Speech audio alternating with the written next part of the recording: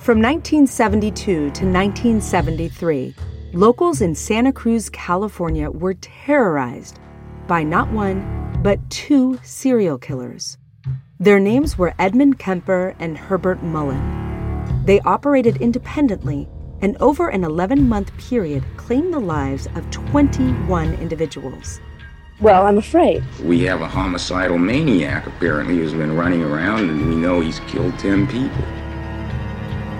Faced with such brutality, investigators began to panic.